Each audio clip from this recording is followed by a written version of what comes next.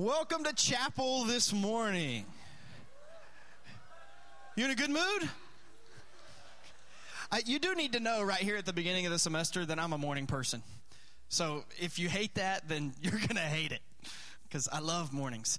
Hey, I want you to see something that's going to be happening at the Bobo Spiritual Life Center tonight at 7 o'clock. I have a fan. Thank you, fan. Two doors down. Do you know where the Bobo Spiritual Life Center is? It's 2 doors down. If you've not been there, you need to go hang out there. You can go get some coffee. I just went over there myself, got a cup of coffee. Let's watch this video and see what's happening there tonight.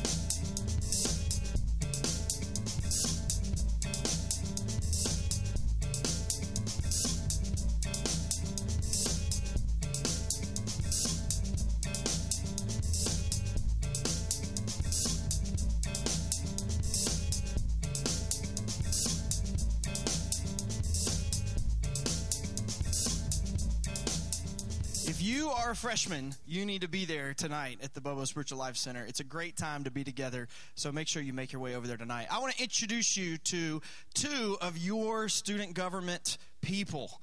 Both Michael and Emily are here. They're going to come out and share for a moment. Michael, Emily, please come share with us what we need to know as unknowing people. Thanks, Ron. My name is Michael Wright, and I'm your internal vice president. This is Emily Saltz, and she's your external vice president, and Jordan Hanna wasn't able to make it, but he's the student body president. We wanted to come by and introduce ourselves and let you know that we're here on your behalf to advocate for you, and so please feel free to come by our office anytime in the sub. Freshman elections are coming up. We have 13 senator spots open, as well as 3 class officer positions. So you can find the filing form online at baylor.edu/sg/elections. They're due September 8th by 5 p.m., and elections will take place on September 21st. And we really do just want y'all to come by our office anytime. It's on the first floor of the sub. It's easy to find. And we also wanted to let you know of a couple of really neat opportunities that are coming up for you to get to know your community, which is Waco.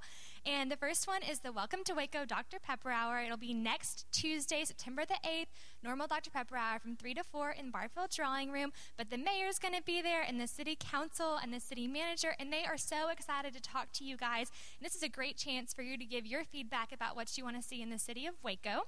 Also, the Waco Chamber of Commerce has put together a special day called College Day. It's going to be September the 12th. That's a Saturday from 4 to 9 p.m. in Heritage Square downtown. It's free food and live entertainment and just a chance for Waco to welcome you to the city. So we hope to see you all there. Thank you. Thanks, guys. Your student government. It's your student government, so be involved in that. Do you know what the word sustainability means? No, we're only in college. Sustainability is, did you know that at Baylor University, we actually have a sustainability coordinator? I bet you didn't know that. We hired the sustainability coordinator this summer. His name's Smith Getterman. Smith, will you come on out for a second? And Smith's going to share with you a little bit about what he does and what sustainability means and why we should care about things like sustainable efforts on our campus. Smith. Hey, everyone. Basically, sustainability is just, my job is basically getting Baylor as green as possible. Recycling, water waste, energy waste, you name it, we do it. And I just wanted to come out here and kind of basically tell you the 3 or 4 things that we've got going on campus right now and ways you can get involved. You can recycle. Obviously, please continue to recycle. We had a record move-in day. We recycled 10.6 tons of recycling just from 2 days of move-in. And another way you can get involved is there are over 5,000 Last Out, Lights Out stickers on campus right now on light switches. If you see these Last Out, Lights Out stickers, please turn off the lights in that room as you leave. It's one way that we're trying to curb our energy waste, because I'm sure as you've probably walked around campus at night, we have lights on everywhere, and so we're trying to curb our energy waste. Another way is we now have these things called Eco-to-Go shelves in our cafeterias. Instead of using styrofoam to-go things, you can actually use these reusable Tupperware basically things. You take them home with you, you wash them out, and then bring them back to the dining hall, and they will actually give you a brand new one. And all you have to do is swipe your card at the dining hall. Finally, the other thing is we have volunteer opportunities for everybody here for recycling and other things. If you want to be involved on campus with green movement and all that kind of stuff, come see me in the foyer, and I'll give you some information where you can get involved on campus. I appreciate it. Thank you very much. Thanks, Smith.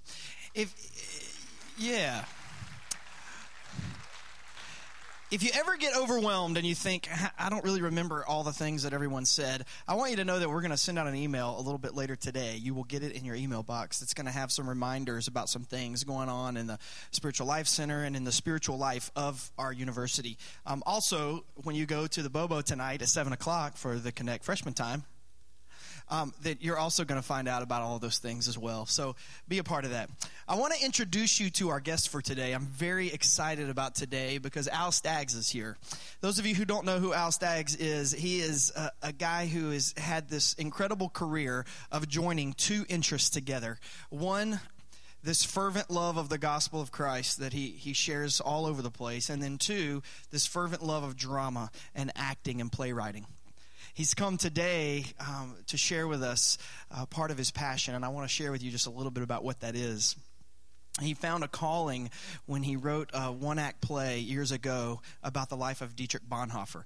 Those of you who don't know who Dietrich Bonhoeffer is, he was a theologian in Germany who worked with the German movement against Nazism. He was in prison, and he gave his life to that cause, and we still read a lot about him in theological circles these days. Al also wrote about Archbishop Oscar Romero, who was closely tied to liberation theology in El Salvador. He also wrote about Thomas Merton, who was a Trappist monk and a social activist. He wrote about Walter Rauschenbusch, a Baptist minister who was key in the social gospel movement here in the U.S. If you see a theme going through what I'm saying right now, Al Staggs has written and performed one-act plays about people who have given their lives to justice and peace for the cause of Christ. And so I think it's important that we give him our undivided attention today. I want to introduce you to who he's going to characterize. Clarence Jordan. Anybody know the name Clarence Jordan? Clarence Jordan started something that many of you know about. Anybody know the name Habitat for Humanity? Indeed. Many of you have probably even worked with Habitat for Humanity, and you can, and you'll have opportunities right here in Waco to do that while you're here. Clarence Jordan started that organization. He was not only a Greek scholar, but he was also a farmer. He started something else that's very fascinating. In 1942, he started this farm called Koinonia Farms.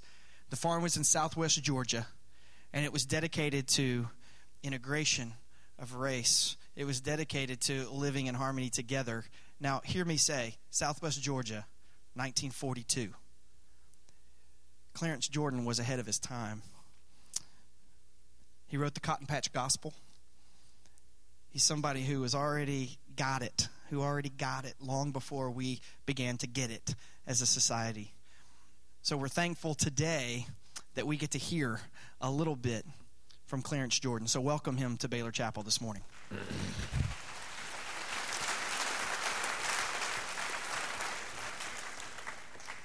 My, this is a fancy God box you've got here at Baylor University. Jerusalem on the Brazos, I was told. I'm mighty honored to be here, because of my work with Habitat for Humanity, co-founding that organization, and my founding Koinonia Farms, which was as you heard, an interracial community, which in South Georgia in 1942 was, to say it was controversial was quite an understatement. And then I worked on the Cotton Patch Gospels, translating it because of my PhD work in New Testament Greek. And with all that, sometimes people will look at me and they say, Clarence Jordan, he's a saint. I ain't no saint. I'm just an ordinary old farmer trying to live out the mandates of the Sermon on the Mount, which is no easy job. Oh, I have been called something other than a saint. You can believe that. I've been called an agitator, a troublemaker. I have even been called a communist by many folk. Yeah, I was preaching in a church in South Georgia, one of these great big old Baptist churches, county seat churches. And in the middle of my sermon, up stands this big old white Georgia farmer, interrupts my sermon and says, "Don't listen to Clarence Jordan, he's a communist." I looked at him, I said, "Wait a minute, how come it is you call me a communist?" He said, "Well, we all know down there at your corner near farm, your interracial farm, you all rolled the red carpet out for a labor leader, a known communist." I said, "In other words, because we rolled the red carpet out for a supposed communist, that makes me a communist?" He says, "You mighty right." I said, "Let me get this straight. Now, let me get this straight. If we were to roll the red carpet out for you, that would make me a jackass. Am I correct?" I have been called something worse than a communist. Oh, yes. Listen, I've been called a name. If you are called this name that I'm going to mention to you, if you're called this name by somebody from Texas, Alabama, Mississippi, Louisiana, Georgia, you know that part of the country, where people talk like I do. If you are called this name, they've called you the worst name they can possibly call you. And I hesitate to mention this term in mixed company, but here it is. Liberal. Somebody from Texas, Mississippi, Alabama, Georgia call you a liberal. They've called you the worst thing they can possibly. They've cursed you out in the worst way they know how. But when somebody calls me a liberal, I say thank you so much. I do appreciate that. Can I build a statue to your honor in my backyard? Let me tell you something. I'm convinced our Lord and Savior was a raging liberal. Outright, total, sold-out, committed liberal. Why do I say that? Because you don't get put on no cross for being a conservative. No, for being an upholder of the status quo, you're not controversial enough. It's when you go to being radical and you start shaking up the truths and start looking at the ways of God in a vastly different way than even most of the religious crowd, that people start getting trouble about you, that you start to become dangerous. Who put Jesus on the cross?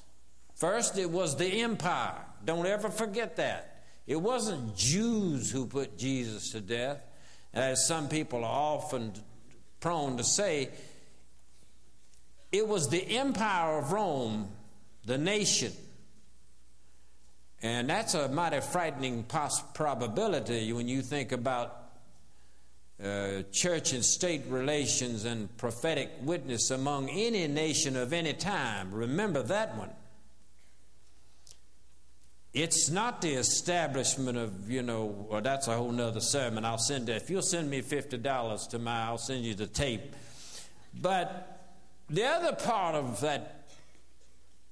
the group to put people to death were the religious establishment, those orthodox people that says this is the way it's supposed to be. And Jesus came in as this radical new voice and showed people a whole new paradigm, began to advocate justice for the poor, began to preach on behalf of the poor, began to announce the coming of the kingdom of God for here and now, not for some hereafter in the heavenly by and by. No, the kingdom of God was at hand, is what Jesus was saying. And the religious and the political establishment could not tolerate it, and they co-conspired to put him to death. And that has present-day relevance, because when Jesus' message is heard in all of its radical nature, it confounds the powers that be. And it confounds the religious establishment as well as the political establishment, because they always have their turf they want to hang on to tenaciously. I don't fit any of those categories. What is it? Liberal, moderate, conservative, fundamentalist. I don't know what you call it. But anyway, liberals bother me oftentimes. I preach in these liberal churches, and they'll say things like this. They'll say, now, please, Clarence, when you get up to preach, don't talk about the cross and suffering and sacrifice. Because, see, Clarence, when we come to church, we want to feel good.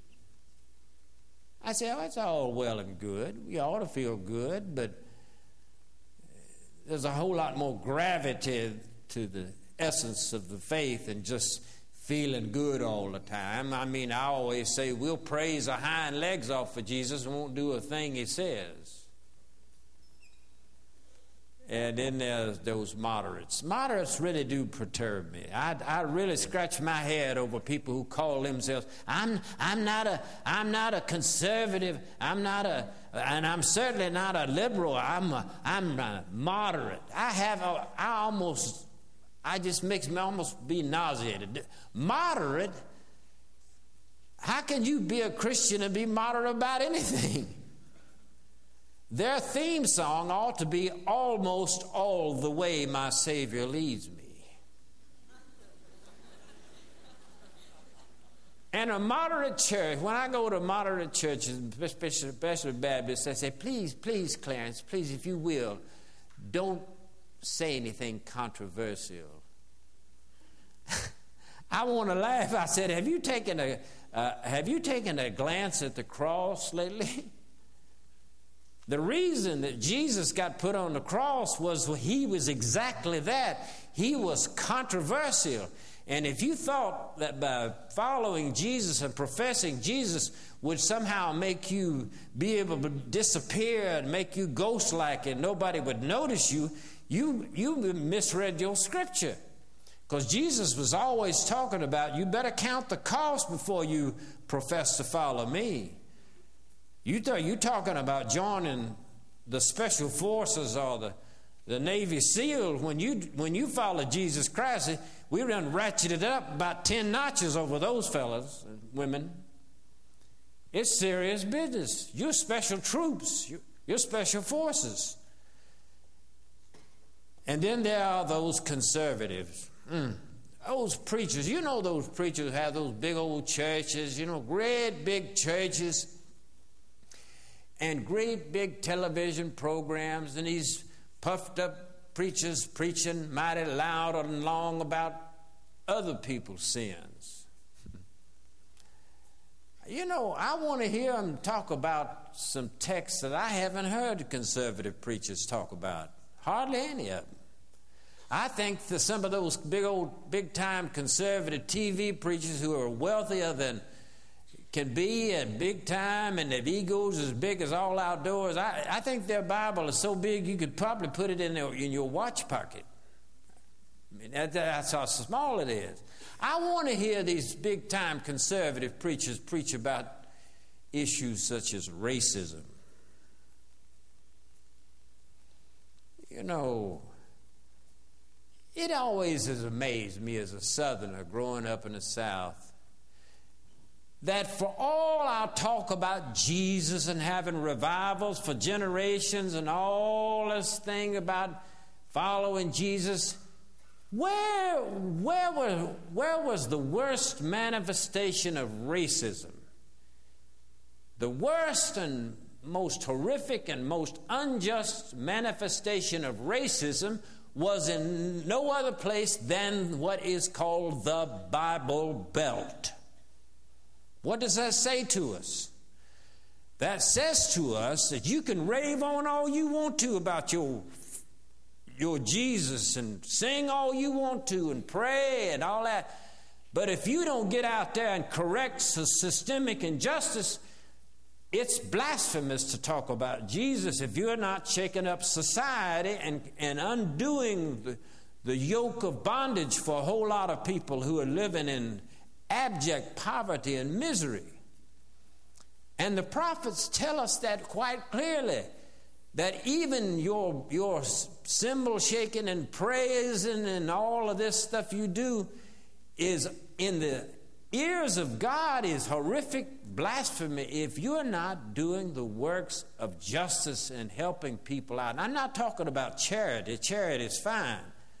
I'm talking about the way life is structured so that the haves get more and the have-nots, they have what little they have stolen from them in legal means, by legal means. And what is legal is not always moral. Conservative preachers. I'd like to hear conservative preachers preach about war and peace. You know something? I think we're raising spiritual schizophrenics in our churches. Yeah, we tell our children, our young people, Jesus was the Prince of Peace, and what does it say in the Beatitudes? Blessed are the peacemakers, for what? They shall be called the sons and daughters of God. And yet, you know, we've never seen a war in our United States that we weren't quite willing to send our children off to. We're raising spiritual schizophrenics. Here's my conviction. I think whenever Congress declares war, I think the members of Congress who declare war ought to be right out in front of the troops in battle. More than that, I think the President of the United States, the Commander-in-Chief, ought to be out in front of them. Let me tell you something, in case you missed it. War is not glorious. It's hell on earth, and you want to avoid it at all costs. So I have a great deal of impatience with people who sit at home with their knitting needles, watching TV and having their gin and tonic, while the youngest of our generation, the most promising of our generation, have to go out and face the hell of war. Don't you ever vote for war unless you're willing to strap on a weapon and face the enemy, so-called enemy, face to face. Don't you ever vote for war. And don't you ever casually treat a declaration of war. It's antithetical to the essence of our Lord's purposes. And there's that issue of greed, which I don't hear preachers preach about, and I guess there's good reason, because so many of those preachers, I hate to act like a person with a pointed finger, but I look at some of the houses they live in and some of the cars they drive and the opulence of some of those people, and I say, how is it that they resemble our Lord and Savior's lifestyle, who, when he died, all he had was a robe? Now, there's a strange paradox. We hear these preachers talking about, now, if you'll just accept Jesus, he'll make you healthy, wealthy, powerful, and wise. You'll have abundance. Is that what Jesus promised? That sounds like a foreign language to the Bible I read. Listen, when you follow Jesus, it might make you poor. It might make you feel rather powerless. It may make you a distinct minority. Moral majority, my foot. The children who follow Jesus have always been considered themselves a remnant, a burr in the saddle of power. There's a strange gospel being preached these days that seems awfully foreign to the Bible I read. So, you know, I think it was Augustine who said something like this. He said, he who possesses a surplus possesses the goods of others. In other words, what he was saying, if you look at it through the prism of the Bible, if you've got too much, you're a thief. That's pretty radical. You see, the way God has it, there's only so much resources to go around. There's only so much resources. And some people have far more than they'll ever need in their lives, while the vast majority of people have little to nothing. And that's what we call injustice. There's a scripture I want you to remember. Matthew 25, 31 through 46. Now, I've heard preachers preach on Matthew 28 till the cows come in, and it's an important concept. Go ye therefore and teach. But you're not only to go ye therefore and talk about Jesus, you're also to work for the powerless, the poor, the outcast. Because what Jesus said in Matthew 25, inasmuch as you've done it or not done it unto the least of these, who are you talking about? The prisoners, the poor, the naked, the hungry, the sick. Oh yes, if you don't hear anything else, if you read the Bible from generations to revolutions, I think some of you know better what that, I'm sorry, I got that wrong, Genesis to Revelation. If you read the Bible from cover to cover, what you see is that God does appear to have a preferential option for the poor and the outcast and the widow and the oppressed. So what does that mean about where you're to spend the stewardship of your life? And where do we as churches, should we be concerned about our monies and about our mission? It should be what God is concerned about. And we've gotten all puffed up about being high and mighty and powerful and wealthy. Nothing wrong with wealth in and of itself. Nothing wrong with power in and of itself. But I think we in the United States are in danger of letting power and wealth co-opt the true essence of what Christianity is about. God has a preferential option for the poor and oppressed. That means things like health care and the way we set up our tax structure and housing. That ought to be rights. That's not privileges. And anybody who would tell you otherwise doesn't understand how it is to look at the world through the eyes of the poor, of those who have nothing. I'll tell you how Jesus, our Lord and Savior Jesus, is concerned about them. I'd like for you to stand all at once right now. You've been mighty patient with old Clarence. Let me remind you. And let me say this. I wish you God's peace. And I wish you a life of utter joy. The abundant life that God promised. It's not a dour existence. This Christian walk is not all of what you don't do. It's the wonderful life that God has given you. Your humanity, your relationships, the air you breathe. So I wish you peace. I wish you joy. And with all of your creativity, your intellect, and the gifts that God has given you, I wish that you would also work for justice and bring about the kingdom of God here on this earth. God bless your life and your soul. Amen. Thank you. You're dismissed.